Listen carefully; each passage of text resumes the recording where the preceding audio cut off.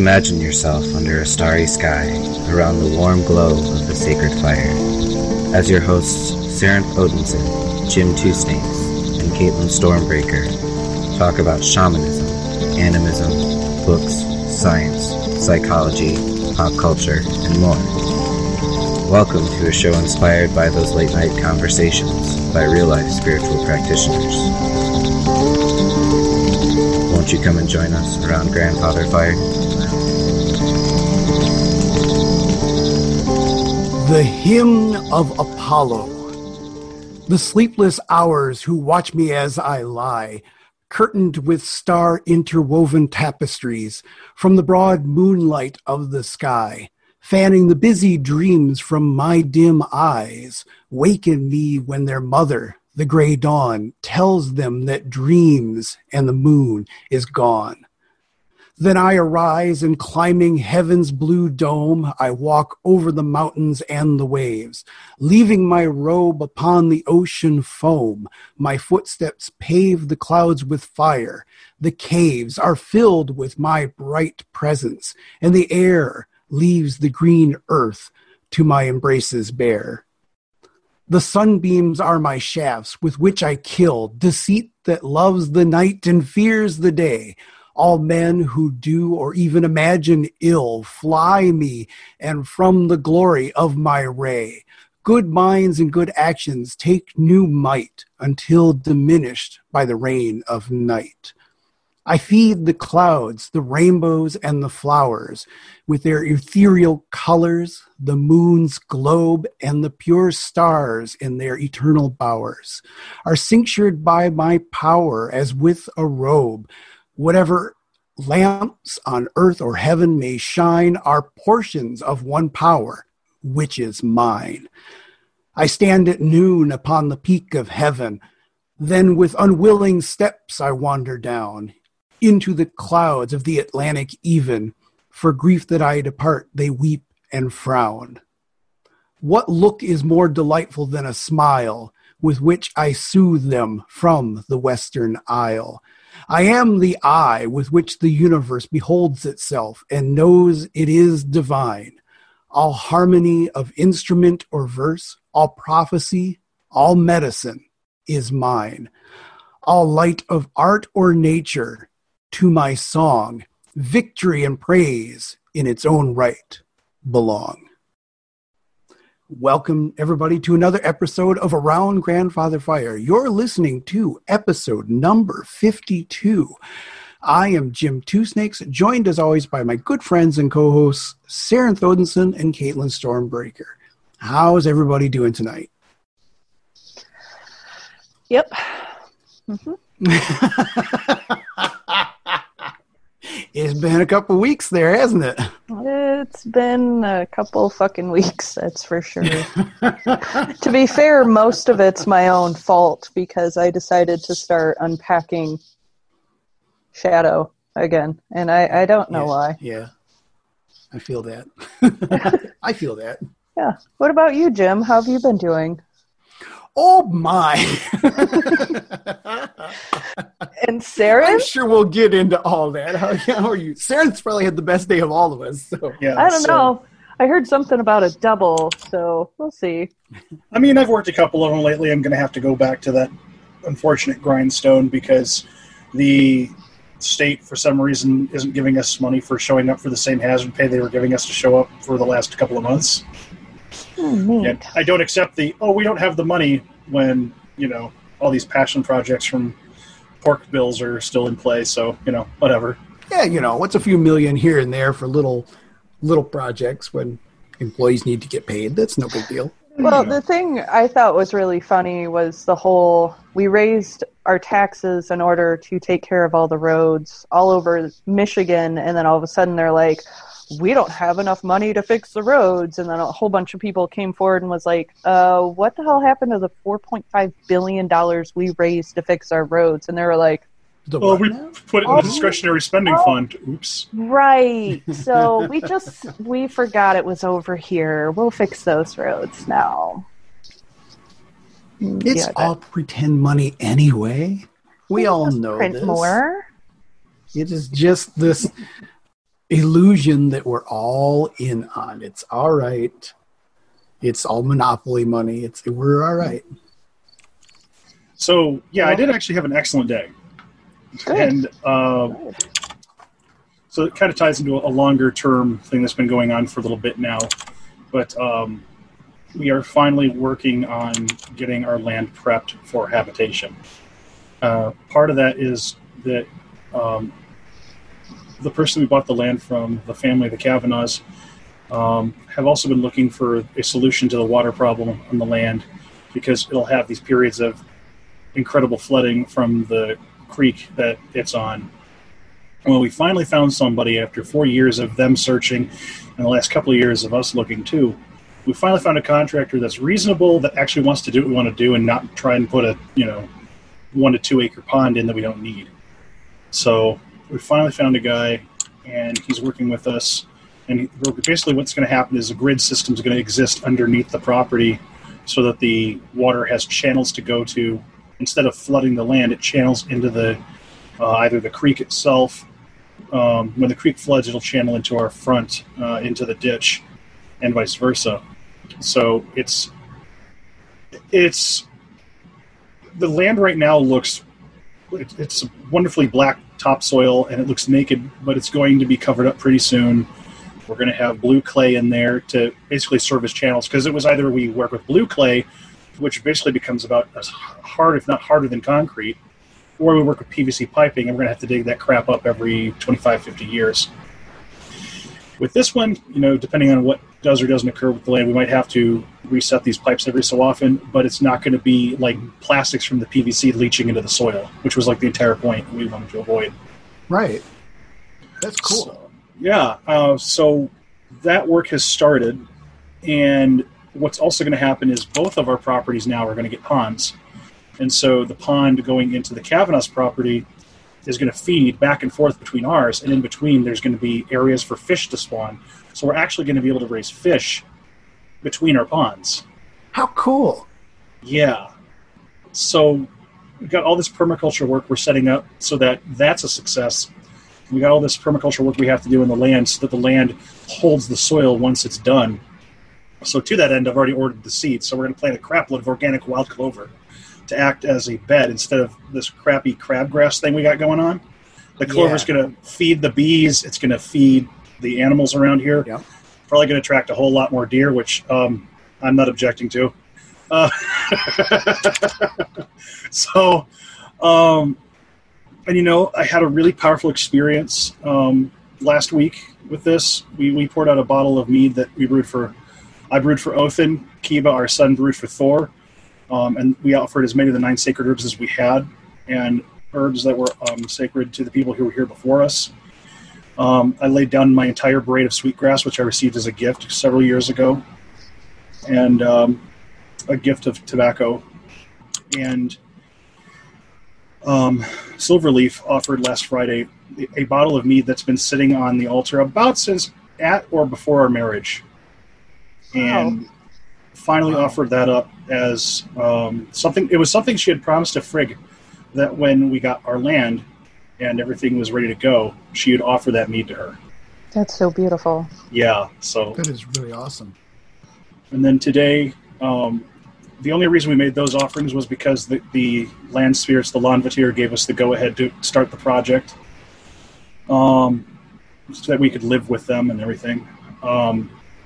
And we sat down and explained what was going to happen and why.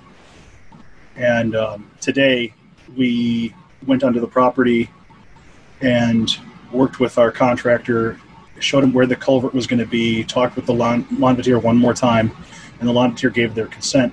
And I just double-checked, like, you guys know we're going to have to disturb the living hell of this land, right? You know we're going to have to kill a bunch of poplar to make this work. And the Lanvatir kind of, like, had their little, I guess it's kind of like a huddle, and said together, we know what you plan to do with us, and we know how you plan to live with us, and we are going to accept the short-term hurt for the long-term gain. Mm. And they gave their permission for us to go ahead and work. So awesome. After we got that permission, I lit my last cigar. This had been in my possession since before this pandemic started. That's the last cigar I own.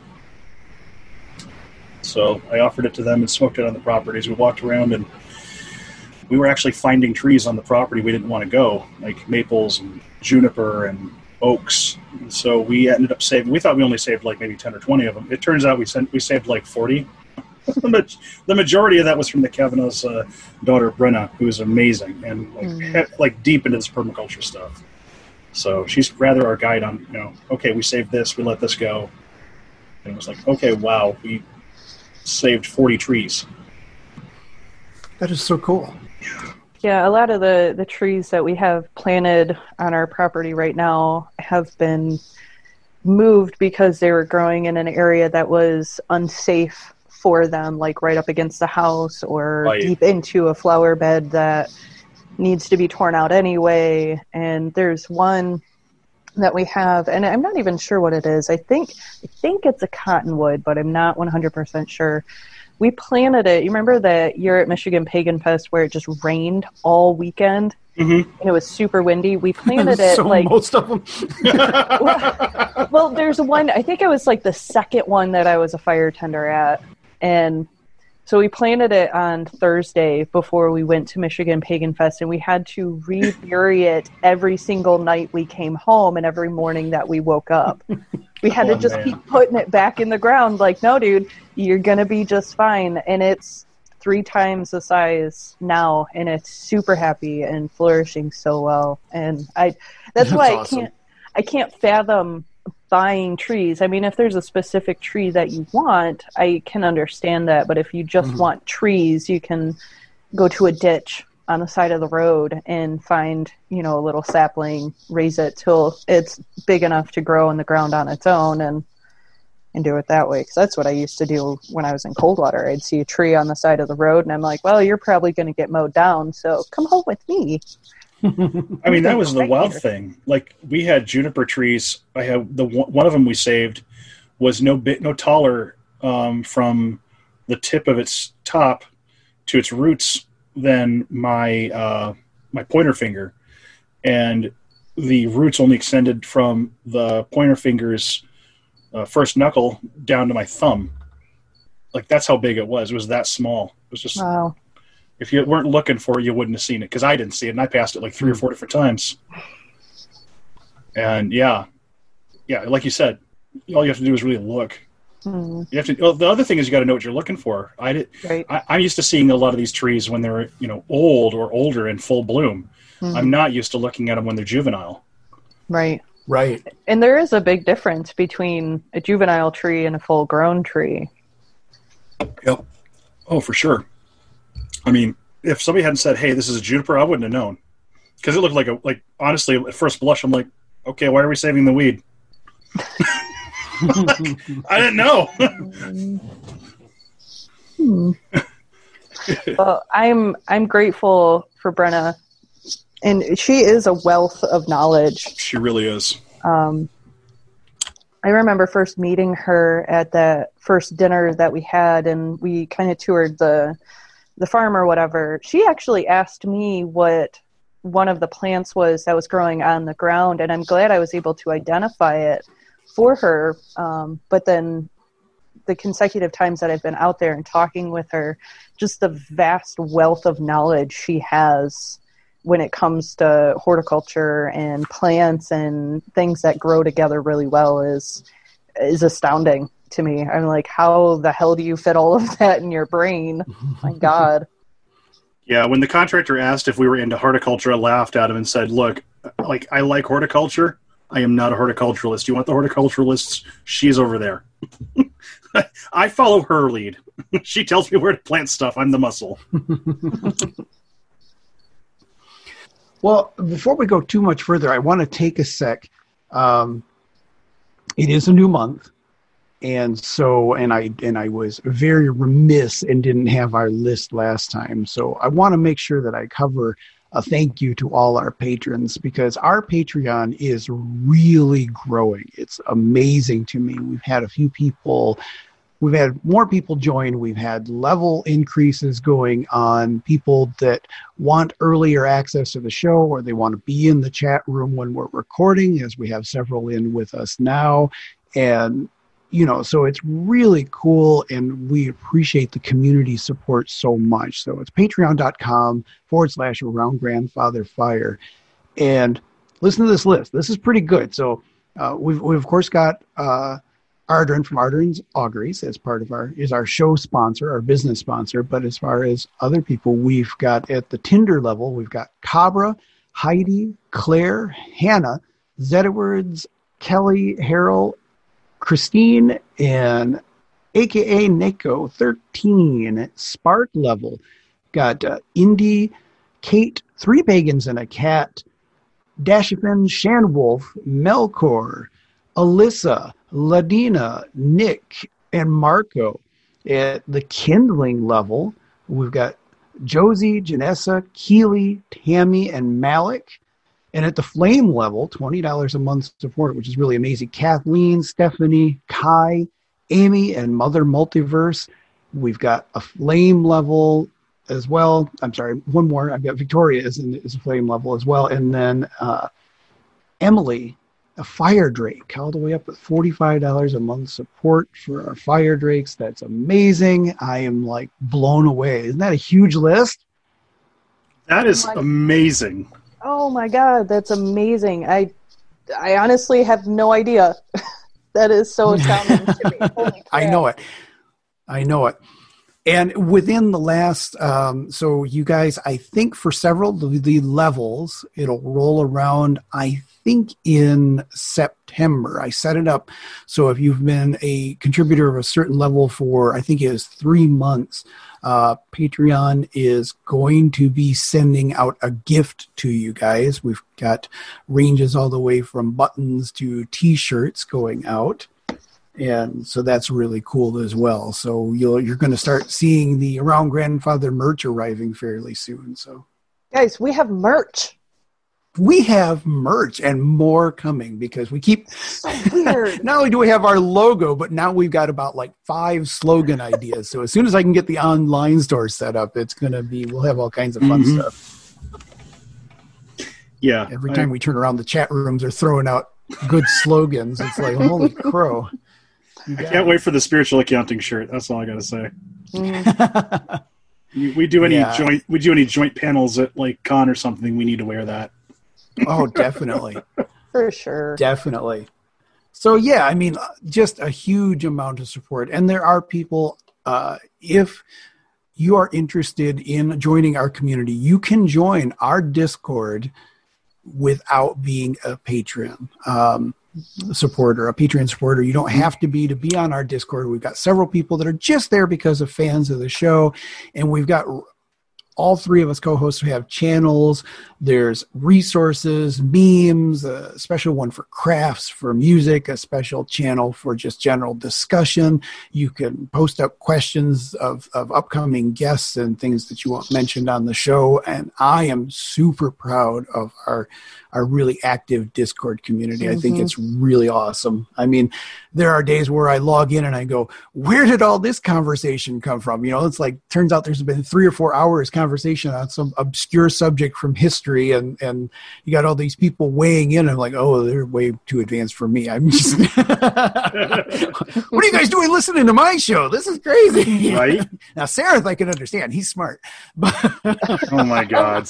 You're smart, too. Come on now. Yeah, seriously. Yeah, do you honestly think I would have dealt with you as a co-host if you were stupid? Come on now. So, yeah, and Caitlin, yes, you're right, Kathleen. There is definitely more tech setup coming. Strangely enough, the 3 of us were together at a park, along with a random homeless guy from New Orleans, which is another story. No, actually, he probably wasn't homeless. He was just a character.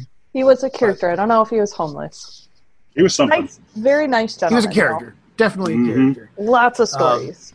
Yes, tons of stories. Could have been one of the Loa. We don't know for sure. We You didn't feel like ask. you're getting trolled by the gods? I felt like I was getting trolled by the gods. I mean, like when a guy in Jackson, Michigan, rolls up with a slight Cajun accent and starts telling jokes and stories. I didn't ask. I didn't think to ask. I probably didn't want to know the answer. Yeah, no, it's I mean, you saw what my first instinct was. You offered him a smoke, so all right, we're doing pretty good. So, yeah, you just but roll with it. but we do have officially now an Around Grandfather Fire LLC and a bank account, so we can get all this cool stuff set up and get Caitlin some money so she can get better tech, and things are rolling. And we couldn't do it without all your support. I'm amazed by it. I'm blown away by it.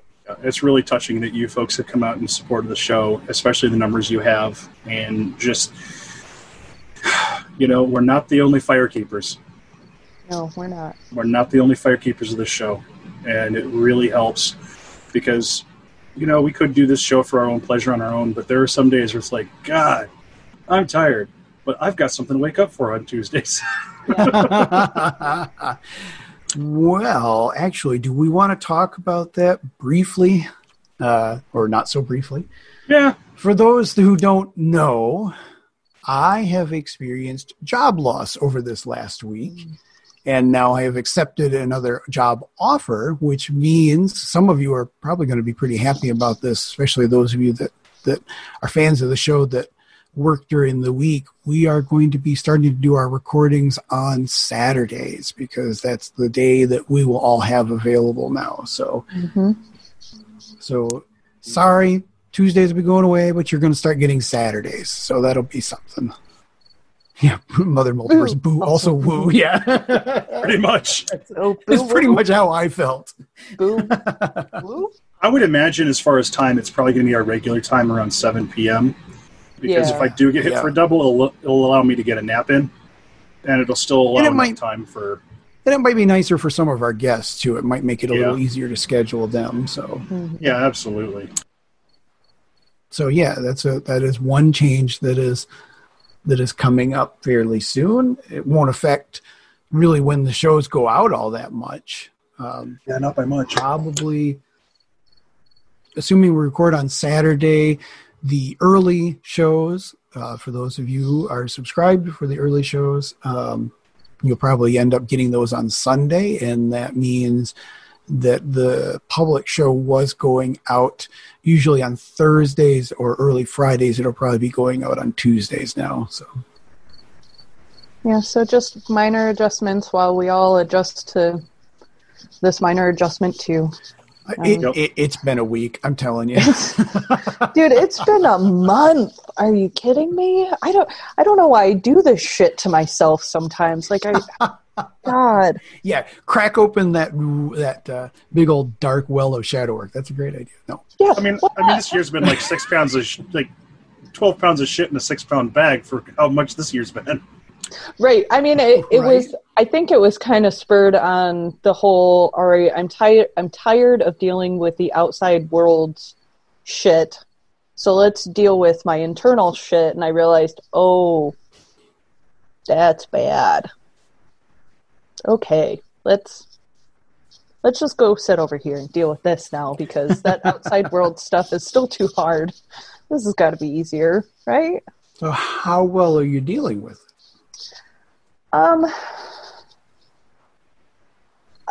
I would like to say I'm dealing with it well, in my own terms. Just to kind of give you guys an idea of what I've been putting myself through.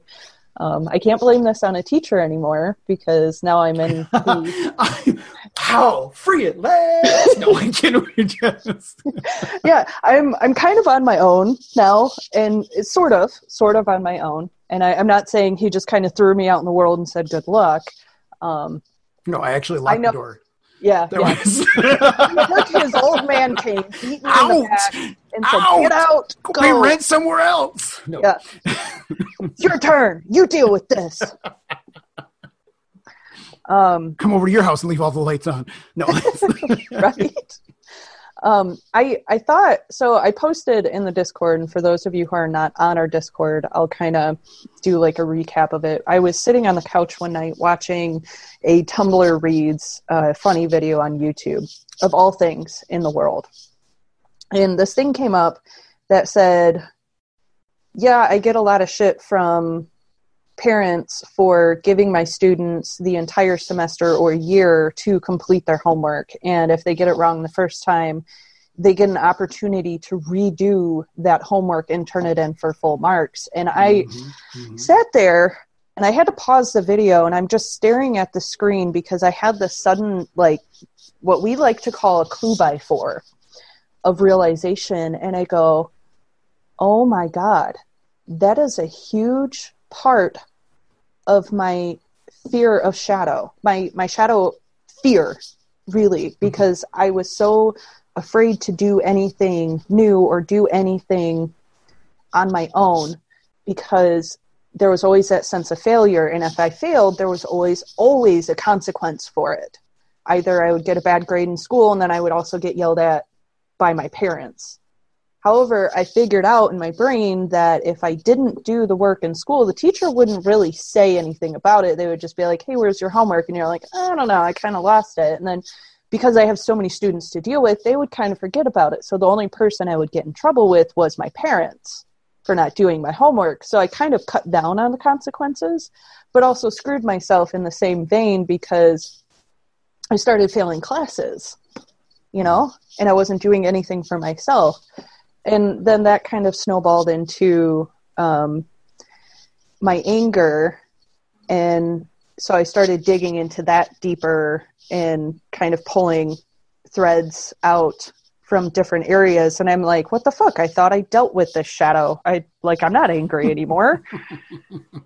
I shouldn't have to deal with this. And then I'm like, oh, this is connected to this, and which is also connected to this, which is also connected to this. Really? Fuck. And this? Why? So it's been a lot, and I don't think we have enough time for me to unpack all of it for you.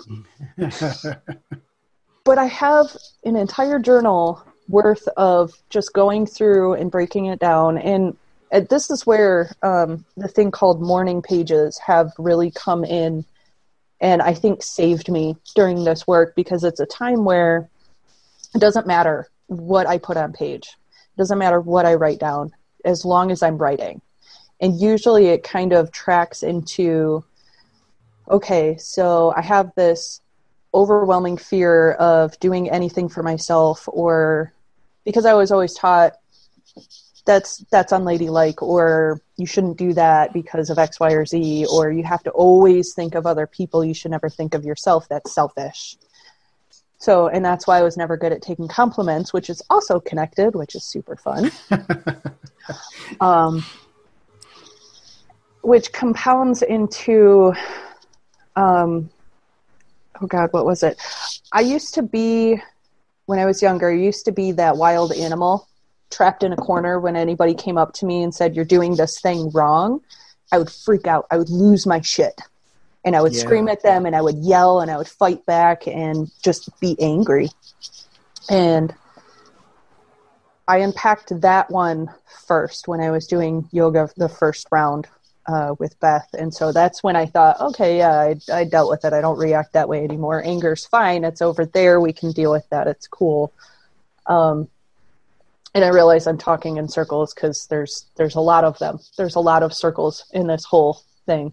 And a lot of the anger is centered around the loss or the illusion of the loss of power. Mm-hmm. Because I felt like certain things had been robbed from me. Where when I was a kid, I was like, I want to be a ballerina, or I want to be a firefighter, or I want to be this, or I want to be that, or I want to be a mechanical engineer was one thing that I was really interested in, but I was always told that's too much schooling. You'll never be able to do that. That's one thing I remember. You'll never be able to do that.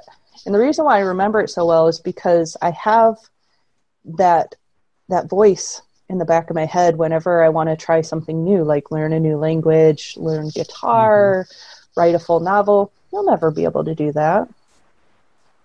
Yep. You'll never be able to do that. You weren't picked up as a gifted kid when you were in school, were you? I absolutely was a gifted kid. 100%. I was put into school. My mom wanted me to go to preschool, but the preschool teacher said, no, she's way too smart to be in here. So I was the youngest person in my class. Mm-hmm. So I was pushed a grade ahead. Yeah, that sounds familiar. Mm-hmm. Yeah. Yeah. So, and that's kind of, and most of it was, and there was an anger that I didn't realize, that I didn't recognize until like a week or two ago. And it was just this roiling kind of nasty storm that was in there. And I realized it wasn't so much anger at others anymore. It was anger at myself for allowing that to happen, for allowing that to be my dialogue, for allowing that to control my life for so long. And it's like, I'm 32 years old. I'm almost 33 years old. How the fuck do I do this? How do I adult? How? If anybody's got the answer or the magic fix, that would be fantastic, because I'm not doing so hot and figuring it out on my own. Well, I love Amy's interjection. I'm still trying to learn that at 45. Sorry, go ahead, brother. No. It's all right. It's all right. I'm actually going to play off Amy's point to a little bit. So part of what's going on with me for the last week or so is also uncovering some shadow work. And so it was the point where I realized that, and I think Amy already knows about this. I believe Amy's the one that told me that hearing this from someone like myself was really helpful. So that's why I'm being inclined to share here. I realized that there was something going on within my shadows. There was something I was not seeing correctly. And, I just turned 49. I'll be 50 next year. And realizing that there was something there, I've now had 2 sessions with a counselor. I've always preached to people that I was teaching that there is no more powerful combination than therapy and your spiritual work. And I have to live up to that example. So realizing there was something, but not quite having a grasp on it, I'm in therapy right now. So, it's one of those things where it's not a straight road to like enlightenment, and there is no age limit that says, well, 50th birthday, I'm wise now. No, I don't think it works that way. So, we all have to go through these processes. And, the thing with the counselor, for me anyway, it's funny. I've been doing this long enough, and I've read enough books, and I've done a lot of introspection. So none of the techniques that this therapist is talking about are really like, oh, wow, that's blowing my mind. But he did ask some questions I hadn't asked of myself before, and those have led to some big revelations. So it's nice sometimes to get that outside perspective, and that makes a big difference. Yeah, I would have to agree with that. And a lot of this work, I think, stemmed from the work that I did throughout the winter with Beth, because she's the annoying kind of teacher, and I mean that with the most amount of love. But she's the annoying amount of teacher that gives you that like half smile because she knows you're almost there, and then she asks questions of, okay, well, why this? Why do you say that? Or why is it that? And she makes you kind of pause and think and go, oh, I have been stuck in my mind. I have been stuck up here. So let's move down a little bit and reassess and go a little deeper into what this is, instead of just looking at it as the surface level. It's almost like you're removing a veil from yourself, or they're removing it for you because they can see it in a manner that you can't, because you've lived with it for so long that it's just normal. And the frustrating thing is, and I mean that very lovingly, and I know I probably sounded really agitated earlier, I'm loving this work. I'm loving uncovering all this stuff. Yeah, sure, it pisses me off. Sure, it frustrates the hell out of me. But it doesn't change the fact that I'm like, holy shit, I'm making more progress. Yeah. Or I'm making progress again. I'm doing it again, and I'm going deeper, and I'm getting further, and this is fucking amazing. I love it. And I'm proud of the work that you've done. I'm proud that you're able to step forward and say, I asked for help. That's super hard. That's hard for anybody in our position. You know, maybe not so much me, because I'm not as high up as you guys. But even being considered an expert in an area, it's hard to show that vulnerability, to step forward and say, exactly right. I had to ask. And that's okay. Looked like you had something to say there, Sarah. No, just honestly, being able to be vulnerable here has made my practice so much better. You know, you get this problem of arrogance in a lot of, whether or not we want to actually acknowledge it. And I finally have to kind of just own up to the fact that I'm an elder, and that really still kind of makes my teeth itch a little bit. I'll be honest. But I am, and I have to accept that, as uncomfortable as that can be at times. We have a problem with arrogance in the occult and pagan and polytheist communities. A big, big fucking problem. I'm not infallible. I'm not invulnerable. I am prone to breakage mentally and physically, just as much as any other human being, no matter what else I got going on for me. In some ways, it's more acute because of some of the stress that spirit work can put on you. And, you know, the therapy work that I went through for 2 years was really instrumental in getting me to a place where I was not only comfortable in my own skin, but actually could love both sides of my skin. You know, I've been working on body positivity a lot of my life, but soul positivity is another thing entire. 100%. It is, but it isn't, because, you know, if the body's part of the soul and you're having an issue with the body, you're having an issue with your soul. So I've done a lot of body positivity work over the years where, you know, being called fat just rolls off my back like a duck. It doesn't bother me like it used to. It's like, yes, okay, cool. I have ready access to food, and I'm not suffering from malnutrition. Fuck off. My ancestors are proud of me. Go eat a bag of dicks. You know. But on the other hand, I had some serious internal conflicts that I had to work out inside my own mind and soul.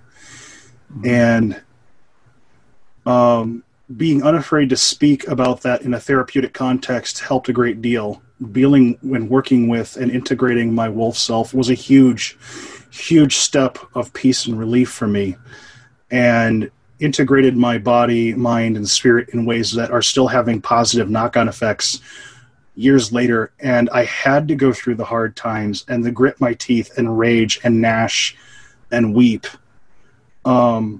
in order to get to where I am now, in order to be a more effective spirit worker, in order to be a more effective father, husband, friend, lover, you name it. And so with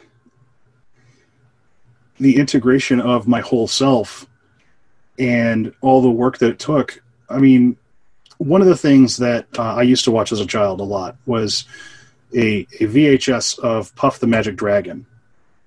And this was a time before I was getting bullied, when I was very young, and I watched that damn thing endlessly.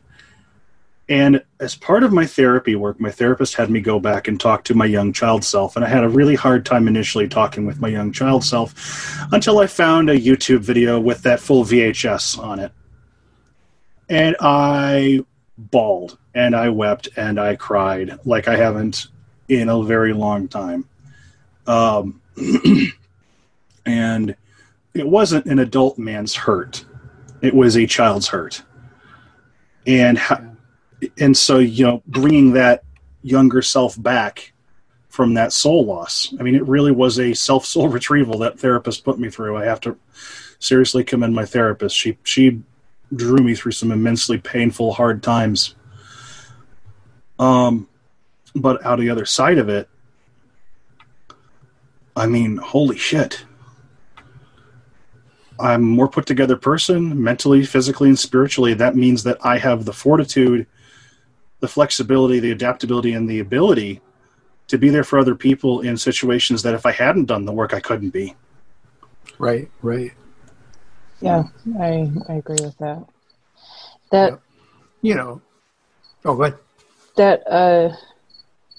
That returning to the child self work is, I still struggle with it, and I'm still working with it, and it's something that I'm working with right now, and it is some of the hardest work I think I have ever done, because children experience such raw and powerful emotions. They don't have the context to deal with or identify what that emotion is or why they feel that way.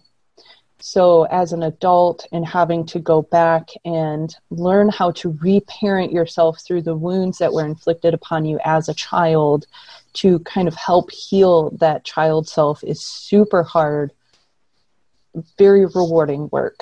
And to be willing to allow yourself to embrace that aspect of yourself is super powerful. And I'm so glad that you had somebody there to help you through it, because it's not easy.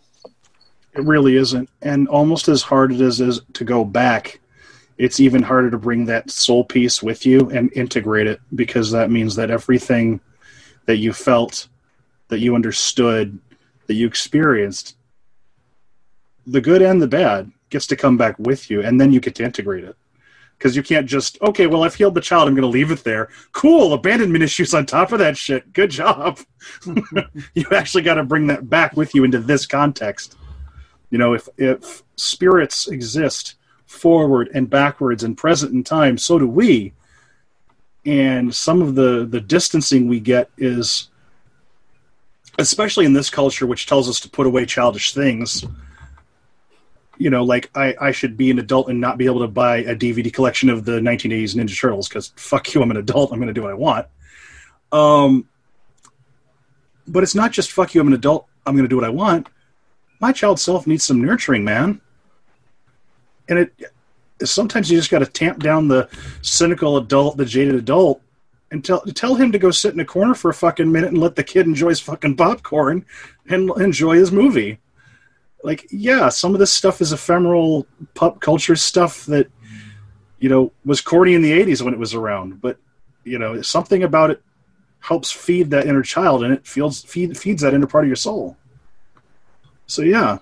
Yeah, I agree. There's a reason why every couple of months I return to Avatar: The Last Airbender, because sometimes, and it's not just the advice of Iroh or the passive love of Aang, you know, because a lot of people look at Aang as him being just this really passive kind of monk, but there's a lot of wisdom in what he does and the way he acts and how he, you know, he believes that violence begets violence. So throughout the entire series, he doesn't kill a single person. He uses trickery and cleverness to get around situations where everybody's telling him you have to do this, and he's like, no, I'm gonna, you know, go away for a while and figure out a different. I'm trying to tippy-toe around spoilers for people who haven't watched it yet, but fair.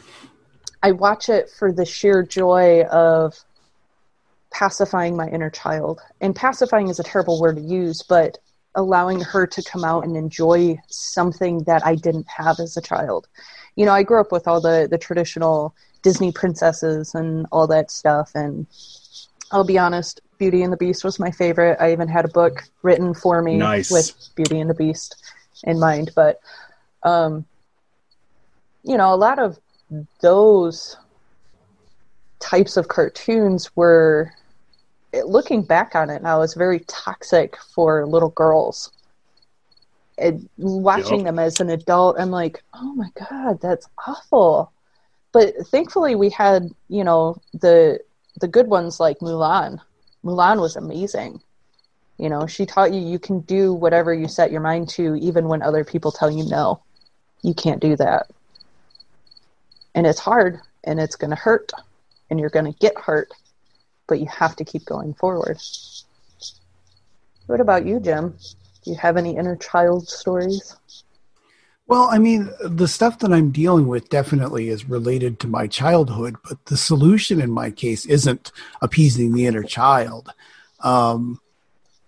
It's realizing where the trauma came from and then going, yeah, fuck that. Right? I don't need to appease the inner child. The problem in a lot of ways is that I was appeasing the inner child. The inner child was afraid of the criticism from the adults. So now as an adult, I have to flip that and go, fuck you, give me the criticism. And the more you can hate me, the better you're going to make me, the stronger you're going to make me. People who offer me good criticism, that is probably the biggest gift that they can give me. So I need to convince that inner kid to stop running away from that shit and go ahead and embrace it. That's a big part of it too. And that's, yeah, you know, telling and teaching that inner child to, hey, we have to stand up, and not for them, for us. And here's why. That is super hard. Super duper hard. So that's, that's where I've been this week. It's been just kind of, and like, it was definitely the universe's involvement, because I'm listening, I have this appointment with a therapist, and then let me see, that was so 2 days later, I'm fired from my job for having a bad attitude. Great. And then let me see, a couple of days after that, I hear this podcast. It's a guy named Gary V. And I don't know if you're familiar with Gary V. Gary Vaynerchuk, I think his name is. He was an early angel investor in Twitter and Facebook. And so he's like super wealthy now. And he does these, and they are absolutely, I mean, like, from our perspective, like, as far as the shows, our shows are edited and the sound quality and that sort of stuff, ours are like fucking Emmy nominated. He is the wealthiest cheapskate ever, I think, on his equipment. I don't know what the fuck he's using, but it's crap. But his message is really good. And so he, during that same week, had that thing about, he tries to really love his critics because, first of all, they're giving him the greatest gift in that criticism, because that's how he can make himself better. Plus, he loves them because he feels bad for them. Like, as he said, if it's not constructive criticism, it's just hate for the sake of hate, how pathetic is it that they had to take time out of their day and energy and effort to try to attack you?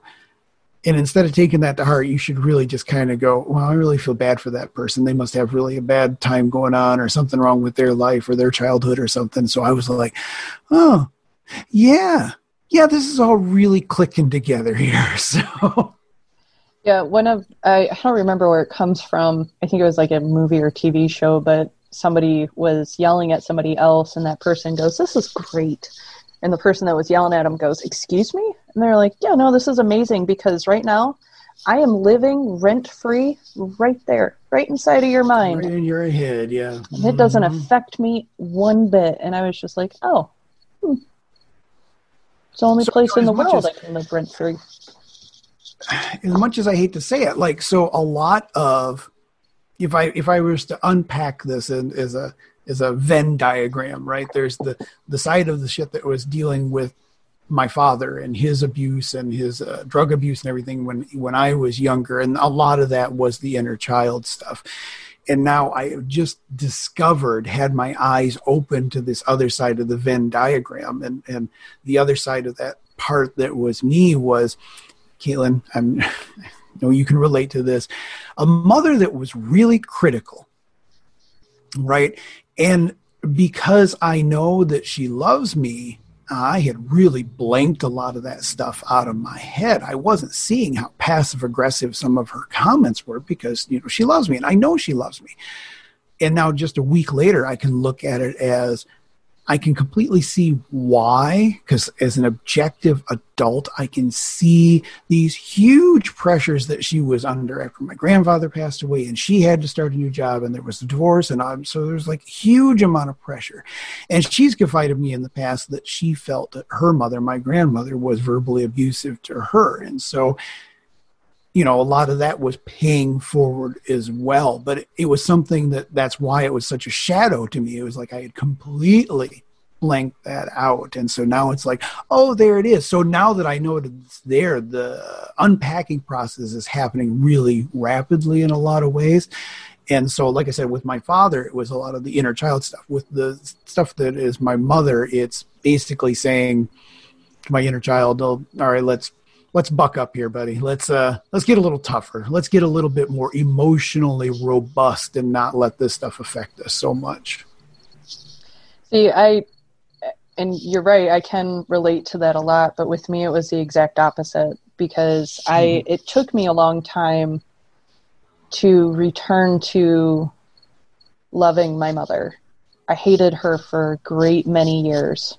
And I realized, and this realization came around the time that her mom became sick with lung cancer. And so a lot more stories were coming out about her and their childhood together and how my mom had felt abandoned by her mom because her mom and dad had gotten divorced and remarried. But during that divorce time, my mom and my aunt had to live with their grandparents, my great-grandparents. And so my grandma was never around for like the first 7 or 8 years of my mom's life. And I think for a long time, she really, really resented my grandma for that. And then also, I mean, my grandma is not a saint. She never has been, never was, and never will be. But she was the type of mom. I tried elevating her several times, but the altar keeps catching fire.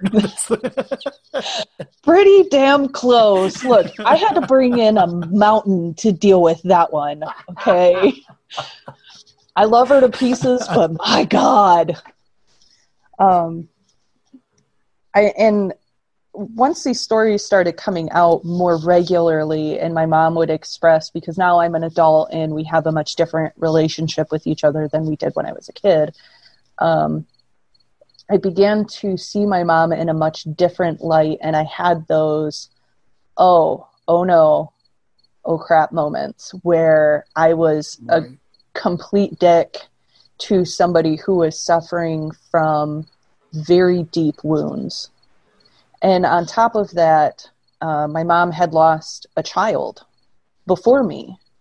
My middle brother was a twin, and his twin died. So she was also dealing with that trauma as well. And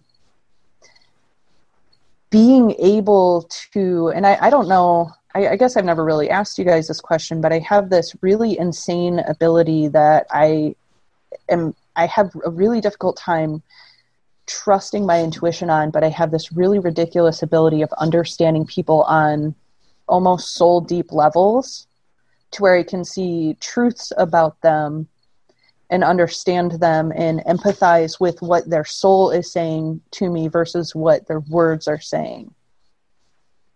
And it's really weird because sometimes I'll say something that I think is a response to something that they said, but they're like, well, why did you say that? And I'm like, I thought that's what we're talking about.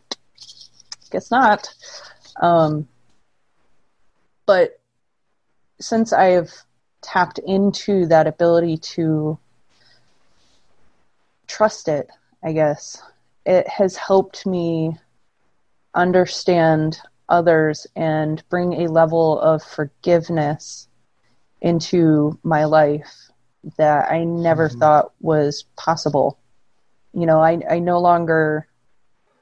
can no longer blame others for what they do.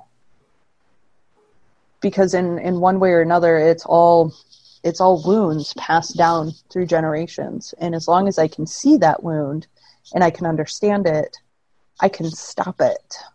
It ends with me. Right. You know? I think that's one of those places where the overlap starts to happen. Like, there's this tendency in a lot of these conversations to talk about forgiveness or love as if it's a separate thing from anger, where really forgiveness and anger can totally coexist at the same time. I can be forgiving of the person while still angry at their actions, or saying this shit is not happening anymore, or I'm changing this about myself. I can be angry in a righteous way and still be forgiving. Absolutely. Can I jump in here right quick? Yeah. Yeah, We fetishize forgiveness in this culture. we do. We especially fetishize forgiveness which hasn't been earned. Weregild is a goddamn thing, whether or not you believe in it. You have to pay for it. Whether it's your ancestors, whether it's you, whether it's your ancestors through you, whether it's you through your ancestors. It doesn't matter. The debt has to be paid. This is the truth of ancestor work. If we truly believe that we are living ancestors, that it is on us to do what we can to not just forgive, fuck forgiveness. Fuck it. Forgiveness does not repair a building. It doesn't repair a heart. It doesn't bring a soul back. It doesn't go down into the underworld and retrieves a soul. That's what justice and reparations do. That's spirit work. Yeah, That's not forgiveness. Yeah, I can see where you're coming from. Because, well, the reason I'm not trying to shit on forgiveness as a concept, but we use it as a balm and an anesthetic, and that's not what it's there for.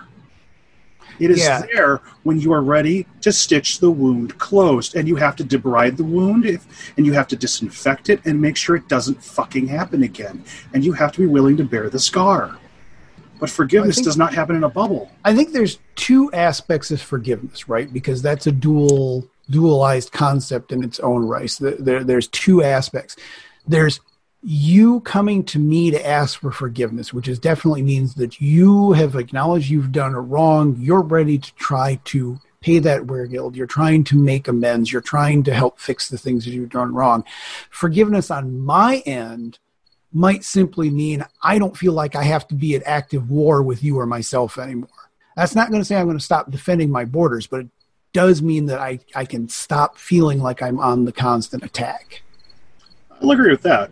There are things that that I've forgiven people for, but I will never forget. Right. Right. You know, there's scars on my body from people that it doesn't matter how much I've forgiven them, the scars are still going to fucking be there. I have a scar next to my left eye for a reason. But I could look the person in the face who did that to me, and I did forgive him. And I took that burden off both our shoulders. You could forgive them. You could forgive them to the point where you don't feel like that they've paid the weregild, but at the same point in time, you don't have to be at a point where if you see them across the street, God damn it doesn't matter. I hope I got bail money on me because I'm about to attack him. You don't have to be at that point either. So, like I think forgiveness, perhaps it's overused because we're using the term in an overly broad way. Well, that was the thing with one of the people that bullied me, and it was really fun because he was at a local gas station. And I would run into him on a frequent basis. If we hadn't had this chat, it would have been very awkward. But we were blessed that there was just him and I, and we had to sit down. And, you know, at first it was really awkward because he didn't know what the hell to say to me. He knew who I was. I knew who he was. So I kind of led with the first foot and went, "How you doing?" That's the most awkward "how you doing?" But, you know, "Oh, we're doing okay. So you're working here now, huh?" "Yeah." Like, no shit. You know, this was a person who had wailed the piss out of me as a kid. He was one of these bullies that left scars on me. Mm-hmm. And it took a lot of digging for me not to just want to wail the piss out of him. And to be sure, I don't want to be this guy's friend. It's not like the gulf of time makes those wounds disappear. It just makes it so that I don't have to react to them that way. And so I guess if that's where you're coming from with forgiveness, that I can agree with. I think that what I'm more reacting to is the common perception of how we're supposed to forgive each other and just move on. Yeah. And I which is fucking cannot stand that. Right. Bullshit. Right. So is there another term that more accurately I would say reconciliation. Okay. Because, I mean, he and I reconciled our differences, and we could move on from there. You know, I wasn't itching for a fight every time I saw him after that. Right. So what about what I was talking about with that internal sense of forgiveness, in the sense that I don't feel like I have to attack you anymore. I can maintain my borders and go my own way, but I don't have to feel like I need to retaliate or attack back. Is there a better term for that than forgiveness? I would say instead of forgiveness, it's more of a release, because I'm not actually, you know, it never came out of my mouth, you know, like, I release you from obligation. Like, it's a kind of release where I'm not holding on to this poison any longer and expecting you to die. Right. I'm going to disagree with the chat room real quick there, Amy. I don't think it's acceptance either. I don't think that acceptance is the alternative word for that. Acceptance to me is accepting that the situation happened, but it's still, I don't know, I think there's still more of a willingness to hold boundaries or understand why there's still anger there, even though I don't feel compelled to act on it. I'm not sure acceptance quite sits with me well either. I mean, we're also talking about, like, personal, physical, metaphysical, spiritual, mental wounds here. This stuff's close to the chest, and verbiage is going to differ person to person. Yeah, like, this is true. Very true. I have to accept that, because I know that a lot of what I've said about reconciliation, justice, and all that, people would just file into forgiveness because it's what they know, and that's acceptable, even if it sticks in my craw, because, like, I'm in part, I know I'm reacting against my Catholic background when it comes to forgiveness. So, there is one event, I'll call it an event, that happened to me, and you guys, and I've talked about it on here before, where forgiveness of the other person in my mind will never be a thing. I can never forgive him for what he did to me. Mm-hmm. I can't. And I can't even guarantee that if I ever saw him in public that I wouldn't grab the closest, sharpest item to me and stab a bitch.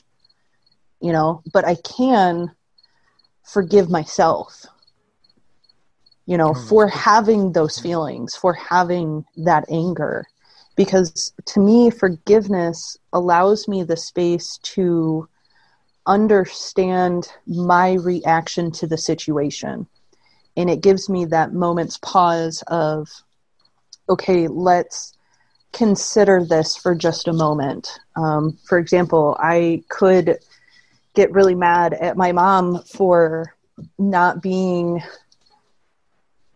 overly loving or affectionate to me as a child, and that's why I'm not overly loving or affectionate as an adult, because I never really learned what that boundary meant. I never learned what that means to other people. I never learned healthy relationships like that. Okay, sure. But I can forgive her because I know her history. I know that her mother wasn't the same way with her. It's not her fault. That's what she was taught. And I can't blame her for doing that. And I can also forgive myself. I can forgive that child in me that is crying out to be hugged, to be kissed, to be loved. You know, it's not her fault. She had 2 other children she was taking care of on top of myself, as well as running a business. You know, as an adult, I can understand that. I can see that. And the way I see it is, this happened to me. I had no control over it. I asked for it and I didn't get it. However, I'm able to forgive myself this anger, this sadness, this grief that I feel over this thing happening. And I can learn how to not accept it. Accept it isn't the word I want. I can see it, and I can help prevent it, not only in myself, but in others around me. I can help heal that wound in myself and learn a different way, and I can teach that to other people. You know, that's how forgiveness is to me. It's not necessarily forgiving the other person for what they did or for what happened. It's forgiving myself, because those are all human emotions, and allowing that forgiveness gives you that allowance to feel that, I guess. I think for me the conflict I have with I just looked up the definition because maybe I'm using it wrong, and it's not that I'm using it wrong. It's that our culture likes to lump the multiple definitions together under one thing and then sell it to us as though it's a cure-all, and that's to give up resentment against or to stop wanting to punish someone for an offense or fault, to pardon, but that's also to absolve from payment of a debt, for example, and that I think is where I've got the issue. I think if I've got an issue with how this culture uses forgiveness, it's that. Forgiving you, that is letting go of my resentment, does not absolve you from paying the debt. And the way that this culture uses that word, that's my fucking problem. Yeah, because I can see that. That's a good point. Because, like, with regard to your ancestral wounds, you're stopping them here. You're paying that wear guilt, even though your ancestors probably should have been the one footing the bill. But if you don't, you're paying it forward to the next generation, and it's intergenerational debt, intergenerational trauma. So you're doing both, but you're doing so in an active way instead of a passive way with forgiveness, which is where I think a lot of my issue also comes out of, is that I am passively relieving you of a debt, and I'm also taking away my burden of resentment. Not anger, not righteous indignation, but resentment. And I think that's where I've got the issue. Like, I can be angry with you and still forgive you, but that doesn't absolve you from having to do your own shit. Right. Yeah. No, that makes sense. Like, in a way, there's almost two debts. There's the debt that they owe you and the debt that you owe yourself. Yeah, I definitely agree. And boy, howdy, can that accrue interest if you leave it on your soul long enough. No shit. Learning that now. So funny. I'm smiling a couple times. I'm reading our poor chat room chat. They're like, I thought this was going to be a lot more cheerful show. No. Hey, no. Work. No. I put that warning out there in the Discord.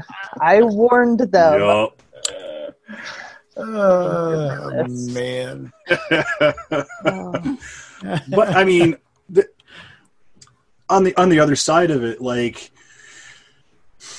there's a joy I get from doing this work, and I think it kind of calls back to what you were talking about, Caitlin, and what you were also talking about, Jim, in that when I take this burden off my own shoulders, and when I take the ancestral burden off by doing the work, that makes my soul lighter.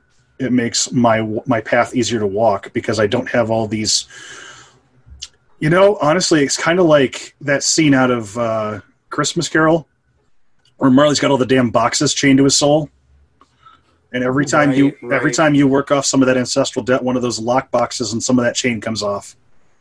And I honestly, especially in context of that story, I think it's kind of funny, because like, all Marley has to do is lose his chains. All he has to do is be willing to give up his love of greed and money, and he can walk as a free shade, but he's not going to, and he doesn't want to. He is choosing to stay there. Right. We don't have to make that choice. And there's a great joy and a great lifting of taking some of that weight off. I mean, we're human. We're going to carry weight wherever we go. But we don't have to weigh down our souls with the equivalent of boulders. We can just carry a sack full of pebbles at some point. Yep. I mean, there is a reason when we talk about reaching enlightenment that it's not a eternal state of being. It is usually a moment or a second or a minute if you're very lucky. You do all of this work, this heavy lifting to reach that lightness of spirit, to have that moment of, okay, this is great. And then you come back down again and you deal with more shit. And then you go back and maybe have another one. You may not. You may only get the one. And that's okay. Well, Amy raises a good point in the chat that it's a good analogy. You couldn't be expected to release things. You can't expect others to do it. We may see how easy it is, but they might not be able to, and that's not their fault. It's how things are. And I agree. Like, from my perspective, giving up that lust for money that old Marley is carrying around, that's an easy thing. But for a man whose entire life was based around accruing material things and dying with a golden grave, it's everything. Right. Well, I think I've got, for a lot of times, like, obviously we're clean. There's a reason why in the Peruvian shamanism we use the analogies of heavy and light. Some things are heavy to you, some things are light to you, and you should put down the burdens. But if we're using Marley as an example, if it's something that you're reluctant to let go of, or that your family has a hard time letting go of, then it's going to have to be let go of the same way it was forged, link by link. Right? Yes. Yes. And something I was expressing to one of my students recently was that a lot of times these processes, they seem so hard and so confusing when you're going through them. It's not until afterwards that you look back and you realize what a straight line it was. Like, when you're in the middle of it, it seems like a maze, but in hindsight you go, oh yeah, it just clearly led from this point to this point to this point, didn't it? Oh yeah. Right. So perspective adds a lot to that as well. But yeah, a lot of that stuff, if it's a family thing especially, but it's going to have to be undone link by link, lock by lock. That's the only way it can be done. And the fact that each of us in our own fashion has been willing to stand up to the chains of our ancestors and say, enough of this shit. We're not carrying this whole burden on to the next generation. That's huge. This something that Sade left us with was, the work of coming to our own culture ways is part of undoing that link. Coming to our own understandings of the herbs and respecting the lives of everybody who's touched the herbs is another way of us undoing the great link in white supremacy. And that's as much a part of our work to do as it is whatever ancestral wounds we carry from our personal bloodlines. And that can be really daunting to folks, but I think that folks really need to step back and go, you work on one link at a time. You don't work on the whole chain. You undo it link by link, just like you said, Jim. I mean, it's that whole age-old saying, Rome wasn't built in a day.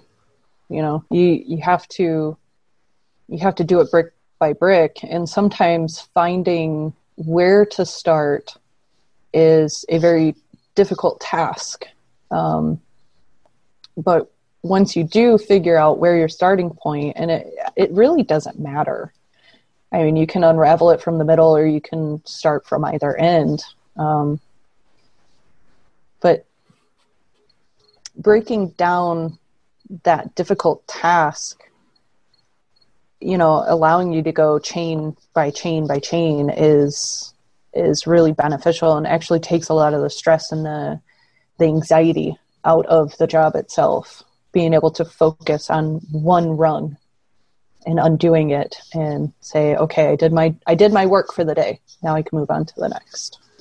Well, I think a lot of times too, the reason why it seems more linear in hindsight is because as you're going through the process, it affects how you do the process. As Sarah always says, the work tells you how to do the work. So like in my case, realizing that I had a little bit of a fear of some criticism was really affecting how I was doing like my spiritual coaching, because I might be overly concerned with someone else's feelings, which isn't always a bad thing. But at the same point in time, there's times when I might have really should have pushed a little harder. but I didn't want to have that same effect on somebody else that I had experienced, although I wasn't recognizing that I had had that experience. So, and even how I affect myself now, my work and how am I going to critique my work and that sort of thing is going to change. So that'll affect, hopefully with a level of momentum, it'll affect how things work going forward, if that makes sense. I think it does. I had a thought and it went poof because it was a reflection on what you were saying too, and that's what kills me. Like I was like, "Oh, this is perfect," and gone. Out into the ether it went. I'm telling you, must not have been that important. It'll come back. But it just makes sense to me that it affects how we'll do the work going forward. So theoretically, every time you undo one of those links or those chains or those locks, it will theoretically cause momentum that makes other stuff easier to either recognize or to deal with. So I remember what I was going to say. It was something to the effect of operating from a wounded place doesn't necessarily mean you're going to wound others by action. It means that you might hold back, and you might, out of fear of that wounding, to protect somebody else from that wounding, you might actually get in your own way, is what I'm hearing. Yeah, I would 100% agree with that, that it can go either way with it. Either you can bleed on others or you can refuse to stop the bleeding of others. You know, that's something I deal with a lot. You know, I have that fear of stepping forward. I have that fear of helping others because I'm afraid I might screw them up worse, or I might say the wrong thing, or maybe I don't know enough about what I do in order to take that or help others take those burdens off. You know, that's a viable observation. But the converse is true as well. If lack of action is an action, then fear of hurting somebody can also lead to wounding them just as badly. Absolutely. And I think that, like, this is where the healing work gets to be really powerful, because not only can you heal the wounding in yourself, but you can prevent wounding by your action or inaction in other people. And all the chain that could have been forged from that trauma and that pain never even gets set on a forge. That internal work is hugely important, because it not only makes you more whole, makes your ancestral lines cleaner, but it also means that you're not going out and bleeding on everybody or lashing out every time you get hit with something that could, feels like that wound again. You're not getting triggered and lashing out. Well, if we go back to some of the conversations with like Sensei Alex too, we have to recognize that there's no way for us to go through life without causing any damage. Absolutely. And then we're back to our forgiveness conversation, our Weregild conversation, where then it's like, am I willing to accept the ramifications for what I've done and try to repair them? Yeah. I think that, isn't it? I mean, I'm looking at this in terms of harm versus damage. Damage is inevitable, but harm is a choice. Oh, that's a good point. I damage the earth just by walking on grass. Now, sometimes that stimulates growth in the grass. It needs that stimulation. The grazing of cows, the reason why cow grazing can be incredibly healing to a patch of land is because they mimic a lot of the same processes that bison do. When you talk about silvopasturing, that is forest pasteurizing, or not pasteurizing, forest pasturing of cows. It mimics a lot of the movement patterns of bison, and what the mouths of bison and cow does to grass is when you disturb it, their saliva, as they're chewing the grass off the head, stimulates growth. There are some plants and trees that never get seeds released unless they burn. So for some things, damage has to occur in order for life to happen. But harm, to me, is a totally intentionally inflicting harm is a different animal altogether. And whether or not you intentionally inflict the harm is kind of beside the point. It's the effect you've had. And Wergild gets paid whether or not you intended for this harmful effect. And I think that, getting back to the forgiveness conversation, is where genuine acts of earning forgiveness happen as much as where genuine acts of forgiveness happen. Because if you're willing to pay the Wergild to yourself or to somebody else, that means you're putting your best foot forward. Whatever the mental processes that it took you to get there. The action, to me, is what ultimately matters. It's not even the thought processes, necessarily. They're important, but they're not, like, if you're, it's the difference between wallowing in guilt and doing something to fix the problem. To me, like, you can have the intention of earning somebody's forgiveness, but if you're not actually doing the work to earn the forgiveness, it doesn't matter how much you intend to. And you may not earn it even with your best foot forward, and we just got to accept that. So, Sensei Alex talking about how life is suffering makes total sense here. Oh, man. I have not had enough mead for this deep philosophy. So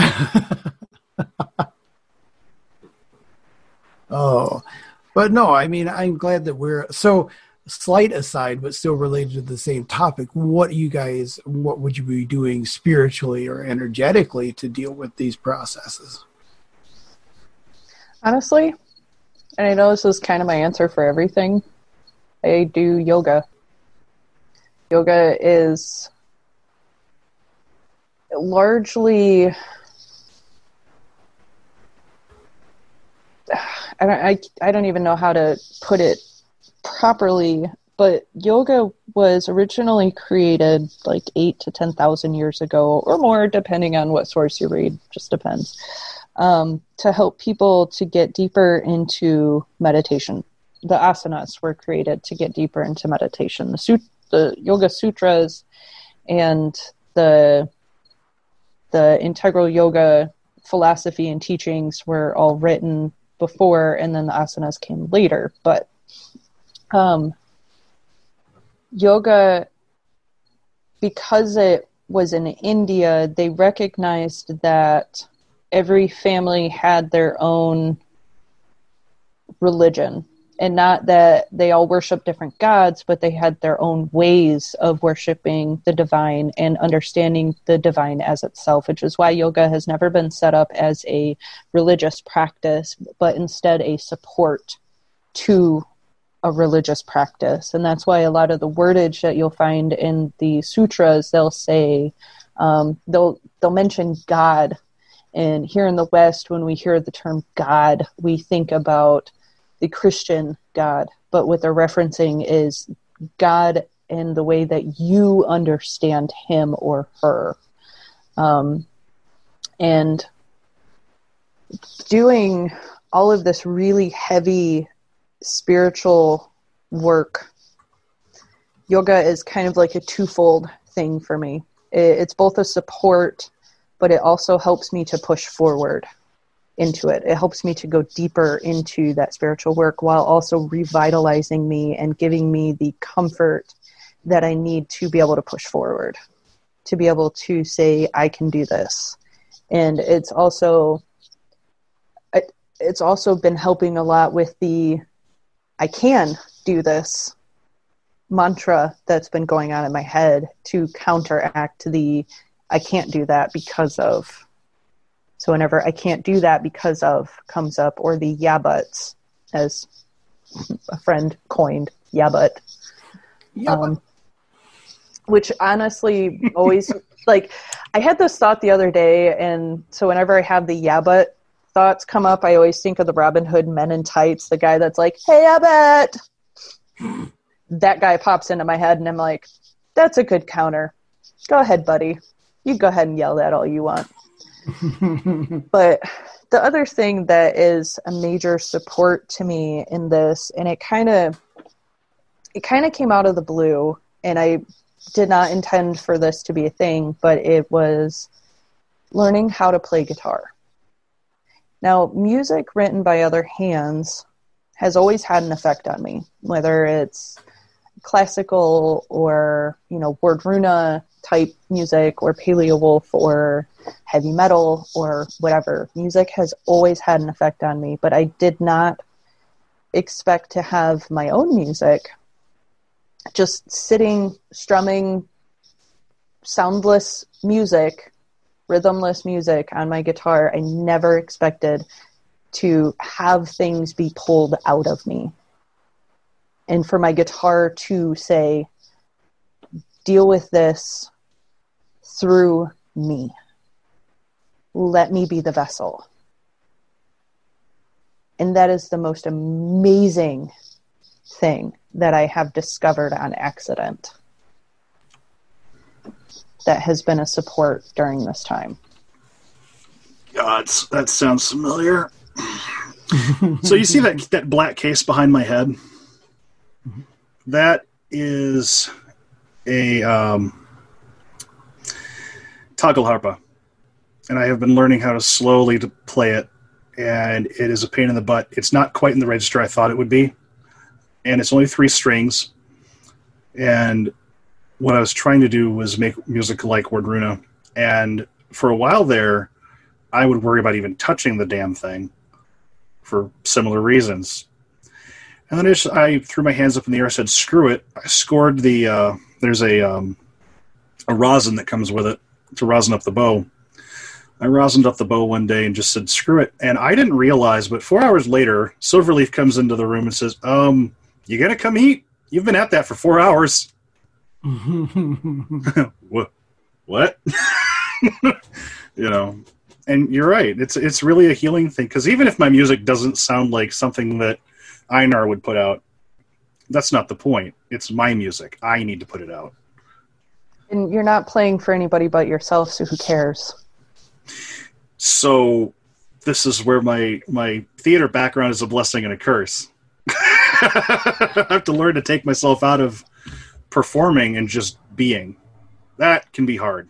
See, part of the reason why I started learning guitar was because of the whole I can't dialogue. I always thought I could never learn how to play guitar. Like, that is this huge, amazing thing up over here. And you know what I did?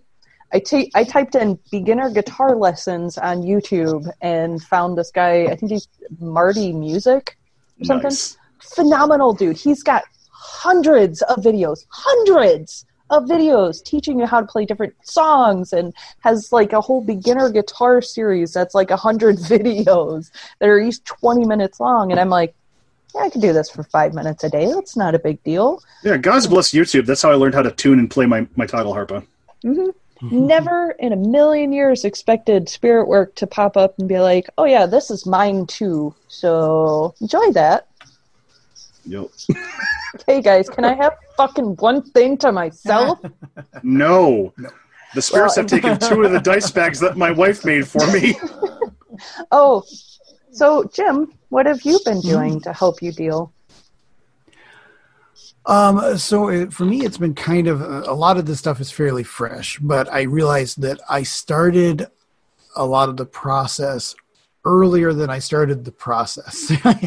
It's a hindsight sort of moment to me. So, when I was joking around, I started doing the sunset prayers because I was, had made a vow to, and it's only now when I'm really kind of realizing that it was prepping me for this work, because I'm now going to be starting a new job, switching a shift on another job, totally, shifting my entire life schedule around. There's just changes just everywhere.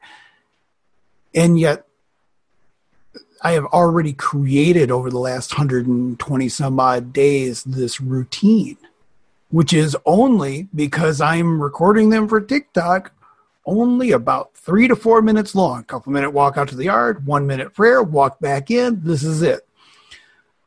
But I realized the other day, it's like, this is a real touchstone. So I'm getting a much better sense about when sunset is. And so now I've started to incorporate sunrise prayers as well. As a matter of fact, when my schedule shifts to second shift, probably the whole routine is going to start being sunrise instead of sunset prayers that I record. But it's Yeah, so like Spirit set me up for the process, but it didn't clue me in ahead of time that that's what it was doing.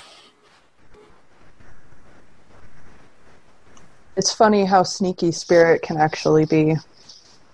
Yeah. And the other thing I started doing was every couple of years I will go through my Oracle deck, and one card a week. I will pull a card and I'll sit with it for a week. Started doing that recently. It's been a couple of months now, and I'm getting pummeled by them too. So anybody who's had a reading from me and has been beaten by them, I'm getting my payback for that, just so you guys know. Again, I'm sorry. You were warned. But I did kind of want to, I knew our conversation together tonight was going to be really long, but there are a couple of things that I want to talk about that were addressed or asked on the Discord, and I think two of them go really well together. One of them is, how do you all keep having faith? And then the other one kind of, I feel like sort of connects together, is how do you know when something you receive is from a God? And one was from our dear listener, Fen. We love you. And then the other one is from a new individual on our Discord, Wendy Skykicker. Mm-hmm. So thank you for your question. Who wants to launch into answers first on that one? So, to me,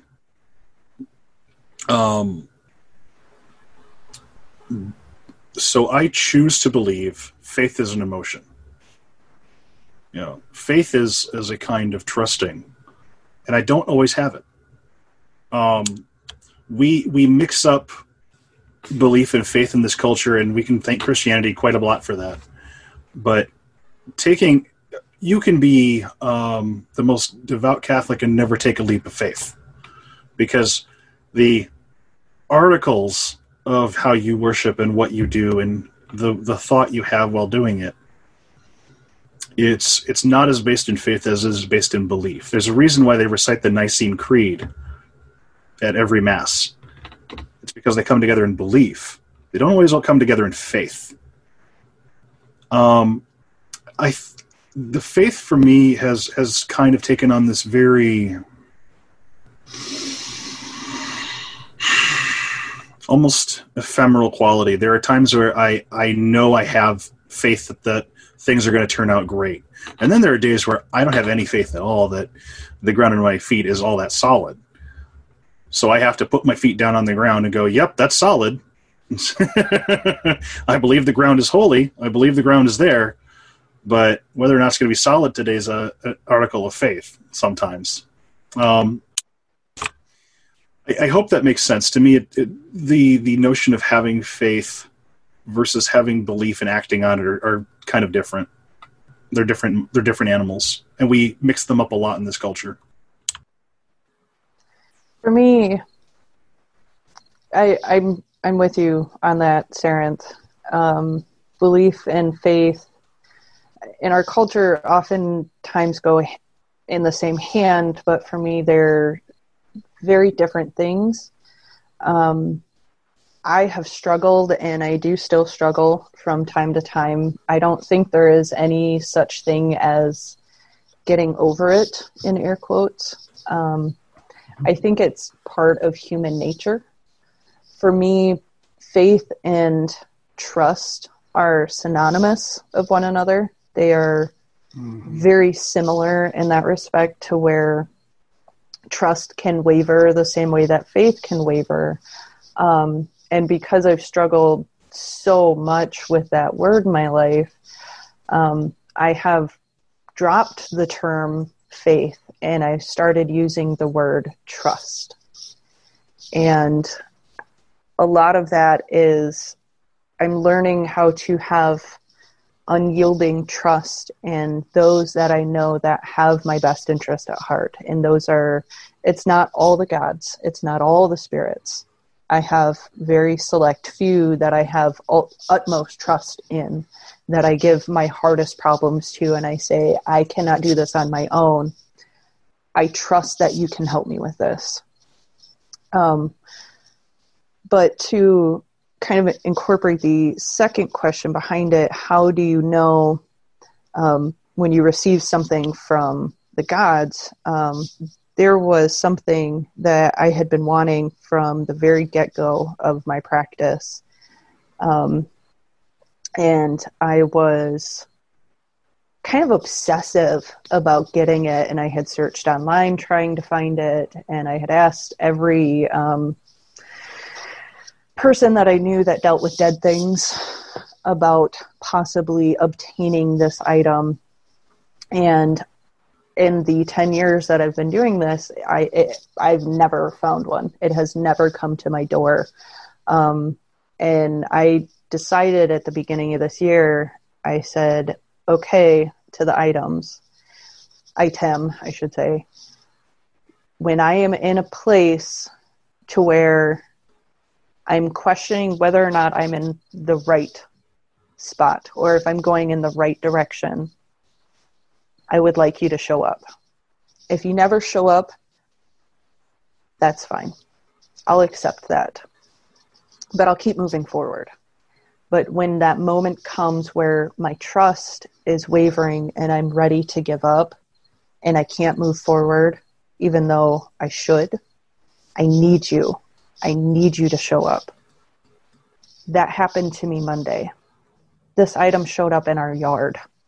My stepson found it and brought it inside and said, hey, I found this thing outside for you.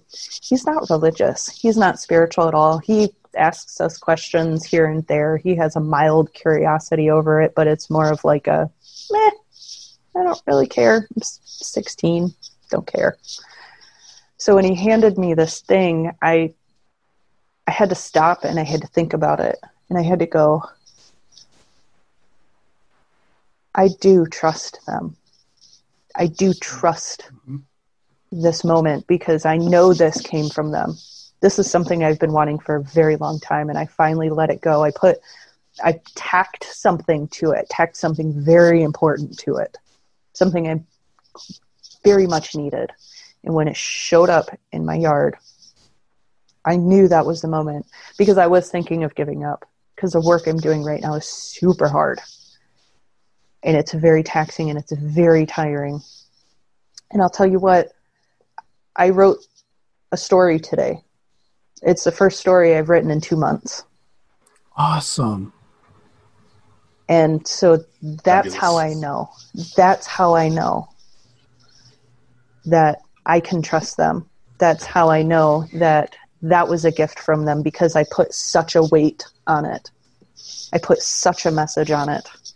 And I knew that it showed up when I needed it the most. So I think my answer to that, to both of those, is it'll be kind of tied together. And I can see where this might be a little bit triggering for some people. So I'm going to approach it a little sideways at first here. A lot of times with the Peruvian ceremonies, the fire ceremony and the despachos and a few of the other things we do, a lot of times when we're asking for things, we will approach it from a standpoint of saying thank you in advance, just having the trust that it's going to happen if it's meant to happen and that they will provide the way. But that's also kind of why I think it's triggering in a sense. Like, I got to be honest, there's a lot of times I don't have faith, right? But at the same point in time, it can be really hard to decide when the gods or goddesses did or did not give you something, because is there ever really a time where they're not part of your life when you just might not be aware of it at that moment? And I can see where that might be triggering for some people, because that's a little too close to Christianity sometimes, even for myself.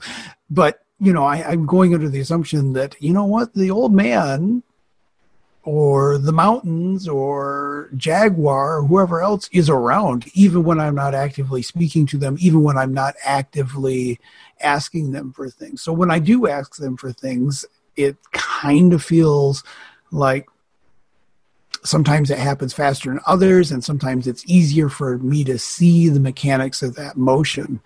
But I just kind of assume my mind has a structure that they're always there anyway. So that, I think, maybe relates a little bit to your answer, Sarah, the belief versus faith. I believe they're always there, even though I don't always have a lot of faith that what I want to happen is going to happen. Mm-hmm. Like, or even phrased a different way. Yes, I have faith that the spirits have wings. I also have faith that Mother Earth has gravity. So, right. Yeah. Where I'm coming at it is, I believe the gods are real, and I also trust Odin to be Odin. I have faith that Odin is going to be Odin. Fair. Whether or not that materially benefits me, Odin is still going to be Odin. The goddess Yorth is still going to be underneath my feet, whether or not I'm sure of how solid she is. I make a choice every day to believe in my gods and to live my life in accordance with that belief.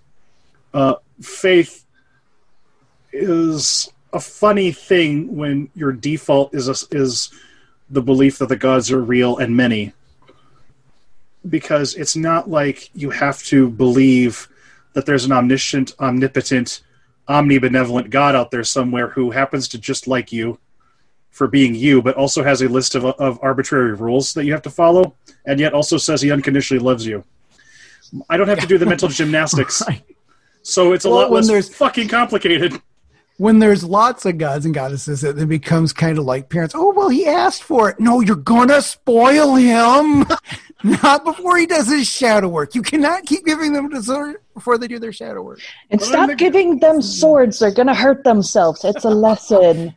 But it's very educational. Thank you. Oh, gods, I'm so happy you went through with that. Thank you, brother. I mean... And I think that's really, like, faith is less about the gods and more about my place in things or where I am. Mm-hmm. It has less to do with the gods, because if I believe the gods are real, then that fixes a whole boatload of ontological questions that I no longer have to worry about actively. What that means for me is, where is my thread going? How am I part of the tapestry? Not, am I part of the tapestry? Where's my tapestry going? That's what I don't know. I have faith it's going to a good place because of the work I'm doing. If I'm going to like the place when I get there is a whole other story. And I mean, that's equally true. Spirit work, magic work, you name it. I mean, when you get right down to brass tacks, once you send your intention out into the world, whether it's the lessons you've accumulated as a person in the community that you are part of, and something as simple as planting a seed in the ground, you have faith, not that the seed is real, but that the seed is going to grow. When I planted this garden and we planted the green bean seeds, we had faith that they would grow. Now, that faith was rewarded. We do have green beans that have come up. Ain't nowhere near the amount we planted, but we had faith that at least some of them would make it. So this is like where we get into the thing of where absolute faith is not a requirement, and this is why we're much less hard about faith being a big need here. Like, if I put corn in the ground and it's been cooked, it ain't going to do shit no matter how much faith I have in it. Like, congrats, you did put a corn seed in the ground, you dumbass. It's cooked. It ain't doing anything. I think one of the coolest things that has ever been said was something you still do, Jim, is when you have your Carol Fire ceremonies in big groups, you ask every participant there that in this moment, at this time, I want you to be all in. Have 100% faith. Yep. Don't think about the faith that you're going to have on Monday. Don't think about the faith that you had 10 minutes ago. Right here, right now, while we're doing the work, have full faith. Be all in. And I don't remember when you started doing that, and I feel like it was recently within the last couple of years. But when you came out with that, I was like, oh my God, he's right. It doesn't matter how much faith you have.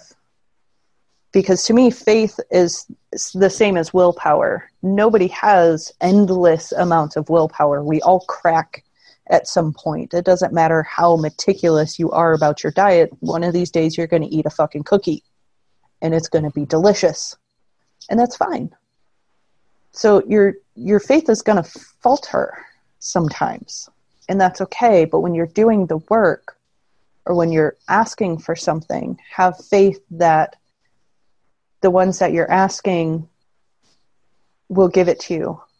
But also have faith that if they keep it from you, it's for good reason. Because it's the whole analogy with the dog who wants the chocolate, even though the chocolate is harmful to the dog. He doesn't understand why. He just wants the chocolate. But you, as the owner, you know that chocolate could kill him. So you just hope that he understands that you're not being harmful to him by keeping the chocolate away from him. The tricky thing with faith is sometimes that it's not even faith in them that really makes a difference. It's faith in myself.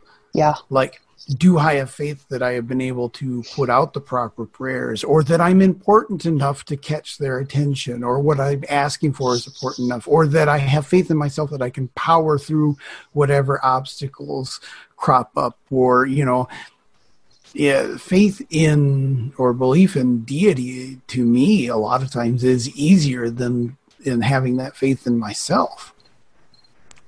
I'd agree with that. I would say my faith in myself wavers a lot more than my faith in them.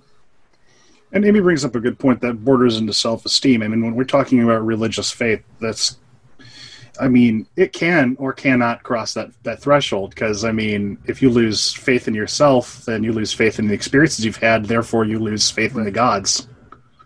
So, it's a slippery slope, because being that we're largely experiential religions, losing self-esteem to the point of where, that thing with the god or goddess couldn't have possibly happened because I'm not worthy, deconstructs the entire relationship and destroys belief.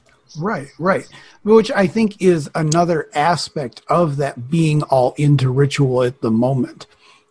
Because it's not just a matter of saying, during this moment, I'm all in my belief or faith that something can happen.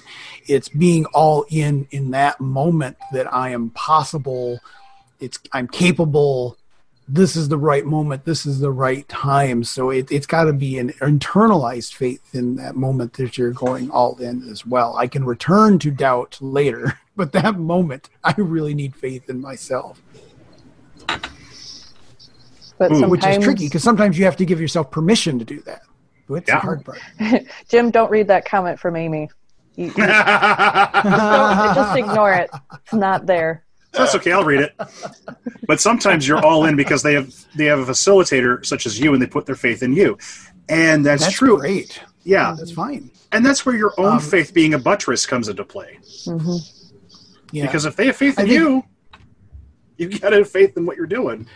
I've seen that a lot, and I've recognized that over the years, because there might be a ritual or a ceremony where I'm like, that was all right. I felt the energy moving, but it was like 10 minutes later, so I'm like, that was amazing. So there's an involvement. I've evolved in my stance in over the years, just realizing that it is so experiential. It has to be. It can be the most powerful ritual in the world for them. It just doesn't mean that but all I have to do is my part well. And so if doing my part well means that they have faith in me, and that faith in me means the ritual works for for them, that's all well and good. That's fine. I'm fine with that. Yeah. I won't even shy away from it that time. How about that? Because if we're talking about faith as strong belief in the doctrines of a religion based on spiritual conviction rather than proof, that's its own slippery slope. And we've kind of already touched on that, but we're talking about complete trust or confidence in someone or something, not necessarily gods. We're talking about facilitators. And as long as they believe that your shit, sometimes that's all that it takes for people to get across that bridge. True. You're right. You're right about that. I'll be right back, you guys. Sunset prayers. I'll be right back. Alrighty. Should we just sit here quietly while he's gone? Nah.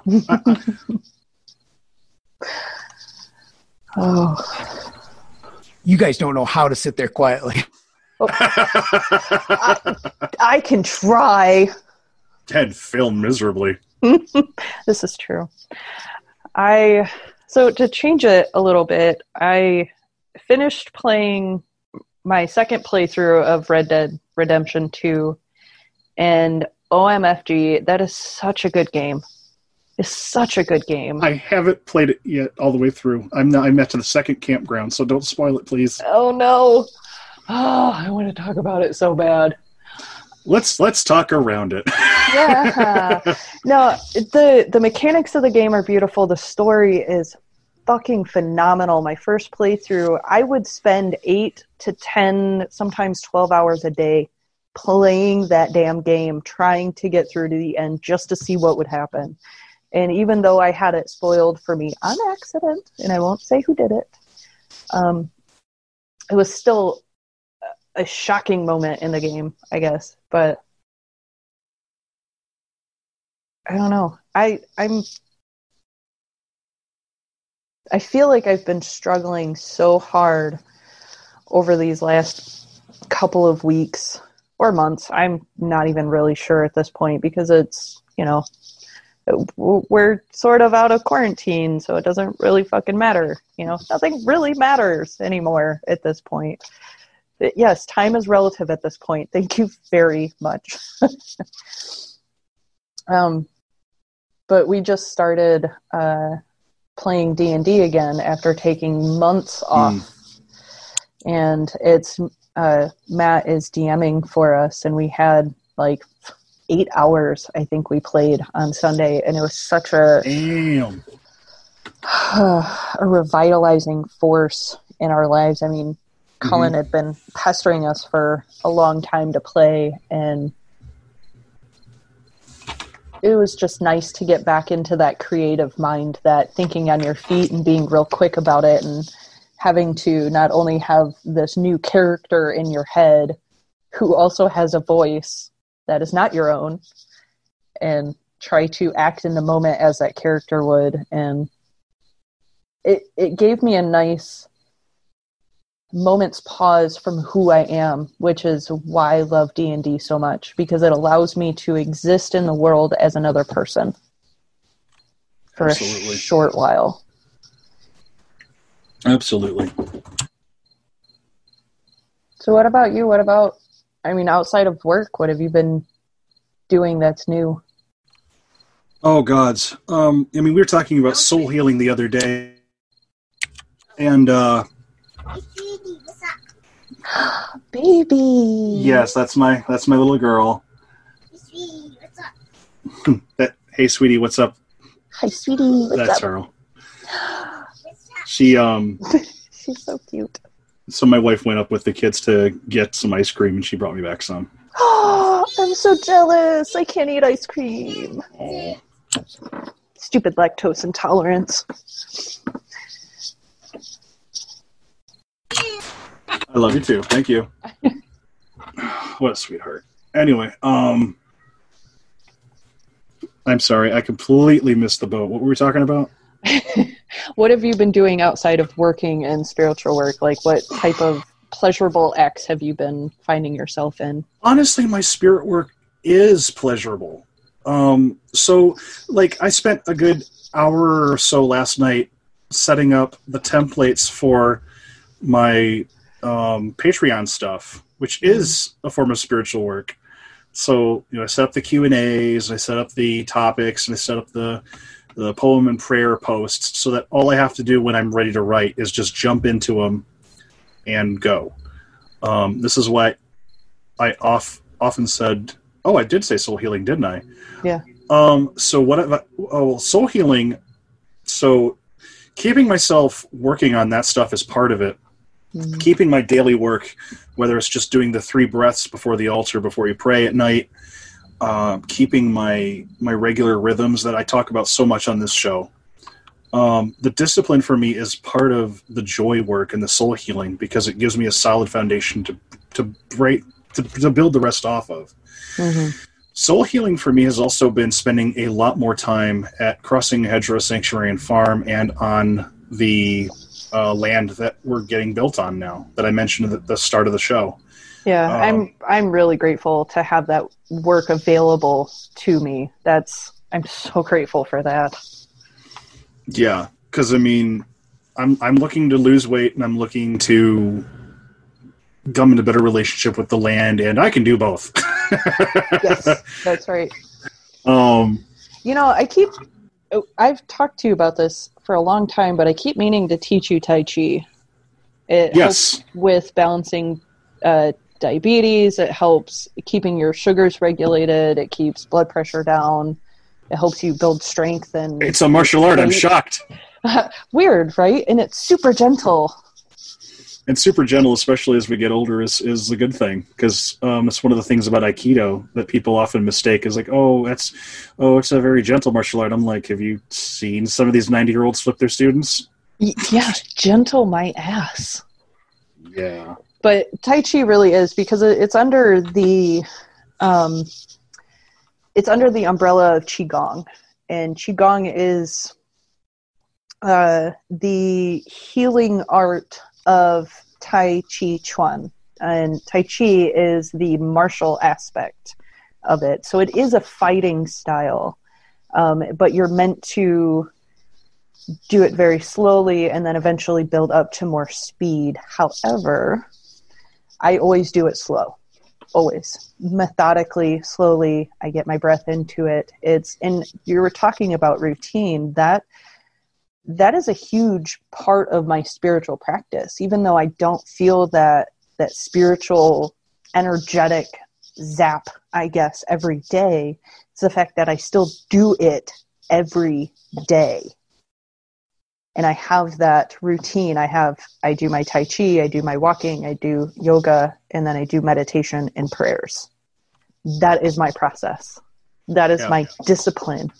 And even though there are some days where I drag myself through it, those are the most important days because I still do it. Mm-hmm. There are some days where I wake up on Thursdays. Thursdays are my work days at Crossing Hedgerows, for folks in the show I haven't told.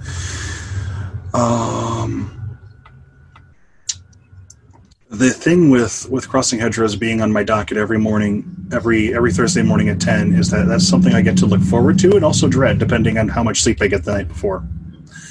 But there are some times where I'll intentionally keep myself up because I'm a midnighter. And the way that I get myself to sleep is I will work at CHSF and then crash after I eat something when I get home. And so, the work at the farm serves to regulate and discipline my body so I keep my proper sleep schedule. In terms of soul healing, a lot of the stuff that I do for soul healing now has to do with putting my hands in the earth and doing something useful. Being as isolated as I have been, the routine is comforting, and it's also a way for me to intentionally bring myself full circle, because the discipline and the routine are set. I know what I'm supposed to do and how I'm supposed to do it. And it's comfort for me. And there are some people who will chafe like hell at that. And sometimes I'll move my routine around a bit. Like lately, instead of doing my grounding, cleansing, centering routine every single day, no questions asked, I've been a little more gentle with myself since things have happened in my personal life that I don't know if we have time to get into because it's almost 9 o'clock. But the work that I do, the work is teaching me how to do the work. So the soul healing is coming out of the discipline, because the discipline sets me up to be more receptive and to be more in the moment for when I sit down to write the poetry, write the article, or to do my own personal journey work. So the discipline for me is huge because it sets the stage for all the other stuff to occur, because if I'm cleansed, grounded, centered, and shielded, I'm not sitting there fighting with myself or with anything else outside of me. I already have my boundaries well and firmly set, and I know where I'm at, and I know where I am, and I know who I am. And then I can go, okay, if we got healing work, I'm in a space where I can accept it now. Yeah, I can agree with that, but there's also a minor downfall when it comes to having routine, having the same thing every day, is that, yes, it can be a grind for some people, but for others, the magic can go out of it, and it can just become this monotonous thing, like a job that you do every day, that you get up and I say my prayers, and I do this, and I smudge, or I cleanse, and I make offerings and all this stuff. And it sometimes it'll take shaking up of that routine to kind of bring you back into it. So it's okay if that happens, but just be aware of it when it does. Right, which is why I'm not doing the routine every single day right now, because it's an equal parts of being gentle with myself and bringing in a new cleansing, healing regimen that Chiron turned me on to.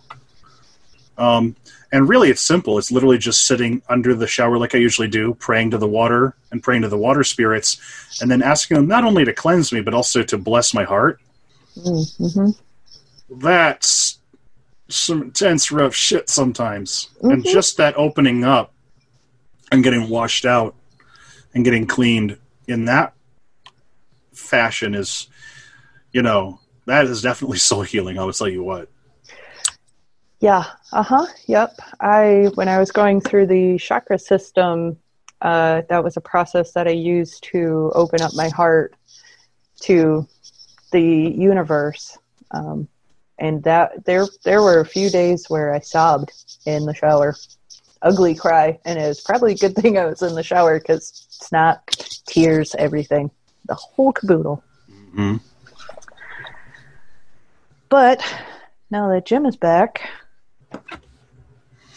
And next time I think I'm going to take the phone with and stay tuned in with the Zoom app, because you guys just missed me chasing down all the chickens that decided they were going to free range that shit today. So I go outside to do the prayers. I walk outside and I've got the lighter, I've got the incense stick, and I look over towards the chicken run.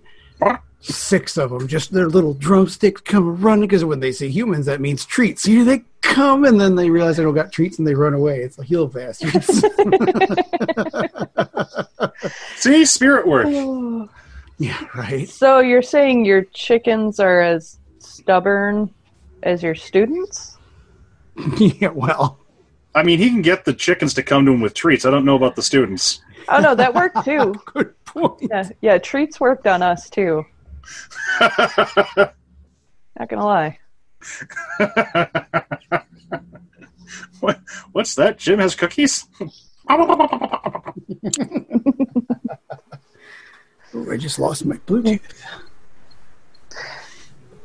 Well, gentlemen, do we think we've talked about enough hard things tonight?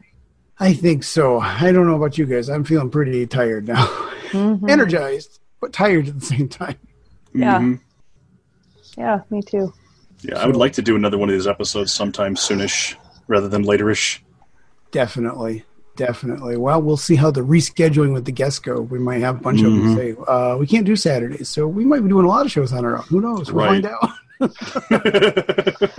I guess we will find out, won't we? Before we leave, I want everybody to plug their Patreons, their blogs, their stuff. Because we are not very good at that, and I just remembered to do it. So mine is the easiest, because I got the one thing.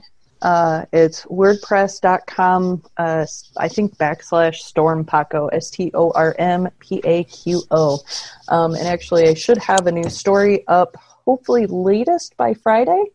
I actually have a couple of very brave individuals who are going to help me out in the editing process, because I'm trying to get into the quote-unquote writer's mind, because writers have people who read their stuff beforehand, right? Excellent. So I'm going to send the second draft to them, have them read it over, give me tips, pointers, tell me what they liked, what they didn't like, and then fix it and display it to the world, because we'll figure it out as we go, I guess. Absolutely. All right, Jim? Mine, patreon.com/spiritualdad. As it stands right now, I've added a few extra tiers. So there's one where it's just a support level, a couple higher levels where you're also, in addition to the coaching that I was doing, you're going to get monthly readings. And I'm running one right now where anybody who signs up for the next few days, I forget the exact same window, it'll be prompting you for a physical address, because new and renewing members are going to get an actual physical postcard from me. So that's kind of fun. And I'm also, sometime this coming week, it'll probably be Tuesday of next week, Tuesday morning, I'll be dropping a brand new podcast that I'm doing called Tea with Two, where I'm going to be interviewing some TikTokers on their passion and their projects and the stuff that they're working on. Excellent. Yeah. So, you did plug your Patreon, that's right. Yep, got my Patreon in there, yep. What about your TikTok? What's your username there? Why, shockingly, it's Jim Two Snakes. Excellent. And the new podcast, you'll be able to find that. I'll put something out on our Discord and that, and when that goes live as well. I'll be recording probably quite a bit this weekend. I managed to get some pretty cool people lined up. My objective is to get people from all across the spectrum. So I've got some people with African spirituality, Native American spirituality, some musicians, some cosplayers. I've got quite a few people lined up. So I'm just kind of running the gamut. I'm not going to limit it to any one area. It's just people I find interesting. So it'll be short format, aiming for like a 20-minute interview as opposed to the marathons that we do. So excellent. That's fantastic. I am excited for those. Likewise. Any opportunity to not hear myself speak, I'll listen to it, because I don't listen to these after they air. Oh, see, I do. I'm consistently reviewing. Yeah, Sarah, what about you? Plug your stuff. All right, fine. So my Patreon is patreon.com/SARENTHODINSSON. And that Patreon is hooked into my WordPress blog, which is sarenth.wordpress.com. That's where all of my writing takes place, except for the Q&As. The Q&As are on the Patreon. You've got to sign up for Thurisaz and above level tiers if you want that. Also, I am working on bringing out tiers where I do mentorship. I may be incorporating them into current tiers, so expect those to be at least Ansu's level, which is $26 and above. I'm looking at incorporating the mentor work into different tiers. Like I said, Ansu's and above. The other thing that I'm looking at possibly doing are tiers incorporated into the Patreon and separate, depending on what people want, for workshops that people have been asking me to put online somewhere. And I went, okay, but like you understand there's like 5-10 years worth of work that goes into these, right? For some of these. So people are like, well, if you put it on the Patreon, we'll throw at you. So okay, fine. I guess that I got to figure out how to swing that and where the Patreon tiers are going to take place for that. But I'm thinking probably Ansu's level or above, just to kind of keep it simple for me. So yeah, that's what I'm working on right now. Very cool. Well, I guess we'll go ahead and call that a show. And any other questions that we didn't get to, well, that gives us fodder for next time. So thank you once again, everybody, for tuning in and listening to us. We really appreciate it. The outpouring of support we get. I love all the activity that we have on our Discord. It's just an amazing community, and we really appreciate all of you. And thank you, everybody out there, for listening to us. And we'll see you next time around the fire. Thank you.